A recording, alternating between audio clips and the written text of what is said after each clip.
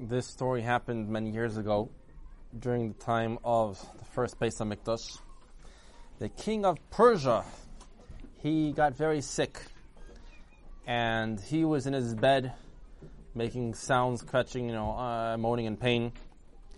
And his doctors, they tried to help him, and they, for some reason, weren't doing too good of a job. He wasn't getting better. He was getting weaker and weaker. And they realized that if they don't cure him somehow, the king was going to die. Until one day, the doctor said, Your Majesty, we think we found a cure for you. A way to save you is if you're going to drink the milk of a lion, you'll get better. So the king said, okay, good. Go get me the milk of a lion. And he said it, and now, okay, go get the milk from the lion. But anybody have an idea, how do you get milk from a lion? I never saw milk from a lion for sale in the store. Even, I know it's not kosher, the lion's not kosher, but even in a non-kosher store, they don't have for sale milk of a lion. They can sell milk of cows, maybe from goats or something. But a lion, if you try to milk it, it might decide to, instead of you drinking from it, it might decide to eat you. So they're trying to think, how do I get milk from a lion? So they're thinking, they said, you know what? I know there's a very great wise king of the Jews in the land of Israel called Shlomo. He's very brilliant. Let me ask him to figure it out. He's smart enough. So the king sent messengers with a big gift to the king, and then, asking, Your Majesty, please, our king needs milk from the lion. Can you please get us some milk somehow? You figure it out. So they came to the palace, and King Shlomo heard, and he called his general by the name of Benyahu. And Benyahu was also a very wise man. He was a big Talmud Chacham, learned a lot of Torah, and he's also a tzaddik. So the king said, so, how can we get milk from a lion? And Benyahu said, Your Majesty, if you give me 10 goats, I'll get you the milk. Fine, no problem. Shlomo let him take 10 goats, and Benyahu went to where the lions' cage is, the place where the den, where they hang out.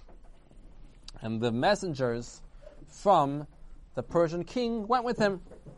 So he came a little bit far away from the lion. The lion saw him, this mommy lion, and he took one of these goats and he threw it to the lion. So the lion sees a goat. It's a yummy supper, lunch, whatever time of the day it is, breakfast, a yummy meal for it. The lion jumps up and eats up the goat. Delicious. Very nice. Okay. The next day, Benyahu came back again, and this time he was still standing far away, but he came a little bit closer. And the lion's looking at him. He takes another goat and throws it to the lion. The lion jumps up, eats up the goat. Delicious meal. Okay. The next day he came back. He came a little bit closer. And each day he's coming a little bit closer to the lion, coming closer and closer, and throwing it a goat. And the lion's eating it up. Came the 10th day, and when the lion saw him, the lion was already friendly and didn't make any scary sounds, and was happy to see him. And so he's holding a goat. So he came right up to the lion, and the lion was nice to him, didn't bite him, didn't hit anything. He gave the goat to the lion's eating, and he started to take out milk, the way you milk a cow, but milking a lion. And the lion let him. So he filled up a jug with milk from a lion. So now he's holding this precious jug of lion milk, and went back to the messenger and said, here's the milk. And they were all excited. I don't know if they said Baruch Hashem because they're goyim, but okay, they got the milk. They get to go bring it back to their king. First they went to King Shlomo, they thanked him, and they started to head back to their country, which back then it took a little while to get back. There were no airplanes, no cars and trains. They had to walk or take horses, whatever it was. So one night, when they were on the way back, one of the messengers of the king had a strange dream. In his dream, different parts of his body were arguing with each other. Now, I never saw a person's feet and hands and different parts of a person's body talking. I mean, maybe make some sounds in the stomach if you're hungry, whatever, but usually just the tongue talks, the mouth. But in a dream, funny things can happen. So in his dream, different parts of his body were talking and arguing. And the legs called out, and said, we are the most important part of the body. Look, if not for the legs walking in to where the lion was, no one could do anything. We couldn't do nothing. They're probably talking about the legs of this Benayahu. But anyways, they're saying the legs are the most important. Look, because the legs walked there, that's how the whole thing worked out. We got the milk. And the hands screamed back, what? How dare you say that? Ridiculous. You say you're more important than us and the hands? If not for the hands, how did the lion get milked? We, the hands, had to squeeze out the milk from the lion to fill it up. Nothing would happen without the hands. The eyes said, hey, you think you're something important without the eyes? If not for the eyes, you wouldn't know where to go, nothing. You wouldn't have to find the lions then, nothing.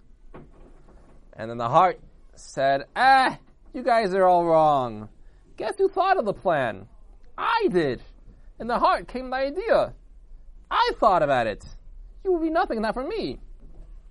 So the tongue was listening quietly the whole time. And now it all of a sudden spoke up. And it said, my friends, believe me, without me, all you guys are lost. I am the most important part. And as soon as the tongue said that, all these different parts of the body that were arguing, they all started laughing. And they all started making fun of the tongue. And they said, you, tongue, you're important? Ha! You should be embarrassed to yourself even thinking that. And you're not respecting us. Who are you? You are stuck inside the mouth. People barely ever see you. And you don't even have a bone. You're not strong like us. You're a soft piece of nothing. Yeah. You're nobody important. So the tongue got insulted, was upset, and embarrassed. That's what they're telling me? Okay. I'll show them who's boss. I'll show them they can't do anything without me. Okay. That was the tongue thought to itself. The messenger woke up, and he remembered his strange dream. What a weird dream. Some parts of my body was more important. Okay, fine. Came to the king's palace, and they rushed him in to where the king's bed was, and he brought the thing of the milk, and he said, Your Majesty, look, I brought you the jug of the dog's milk. Here, drink it, you'll feel better. That's how his tongue said the word dog instead of a line. And the king said, what? You brought me milk from a dog? You're making fun of me? Guards, take this man and hang him right away. Have him killed. Okay, the guards come. They start dragging away this messenger, and they start preparing the gallows with a rope. And all of a sudden, the whole body starts shaking. It's like, they're going to die now. So the tongue told other parts of the body, hey, didn't I tell you that you guys are all, I'm more important? You guys are nothing compared to me? Listen, because of me, everyone's going to die now. All the hands, feet, heart, everyone, eyes. If I save you, will you admit I'm the boss? I'm really the king of you? And they thought, oh, yeah, we will. Just you save us. We admit you'll hear it. Okay. So all of a sudden, the tongue started talking again. And the tongue told the guards, I have something very important. I must tell the king right now. Okay, fine. They brought him back to the king. Said, Your Majesty, please tell me, why did you ask for me to get killed? He said, what do you mean? You didn't listen to me. I told you to go bring milk from a lion, and you brought from a dog. He said, Your Majesty, does it make a difference to you what I call it? If it's going to help you and save you and get you better, does it make a difference what name I call the milk? In my language, we say dog for a lion, where the place I come from. So I got milk from a lion, but I said dog. Whatever, that's just how we call it. I just said it by accident. That's how we call it. So the king heard, said, it's really from a lion. Okay, fine, let me try it. Because anyways, he thought he was going to die if not for this drinking the medicine. So he drank the milk, and he got better. So he said, okay, fine, I'm not going to kill you. Okay, you can go, thank you. So now all the parts of the body said, tongue, okay, we admit you are the ruler, you're in charge. And we learn from the story is that life and death depend on the tongue. A person can be very smart, very successful, everything. If he says good words with his tongue, says words of Torah, kind words to the people, he'll have life. If he says not good words, very bad things can happen from a tongue. People could say wrong words and make a whole fight, an argument. Wars happen because of the tongue. And kings got angry at each other. A lot of people die with the tongue, the power of the mouth. Saying good words, a person can get life and good things and mitzvahs for him in this world and good things in the world to come.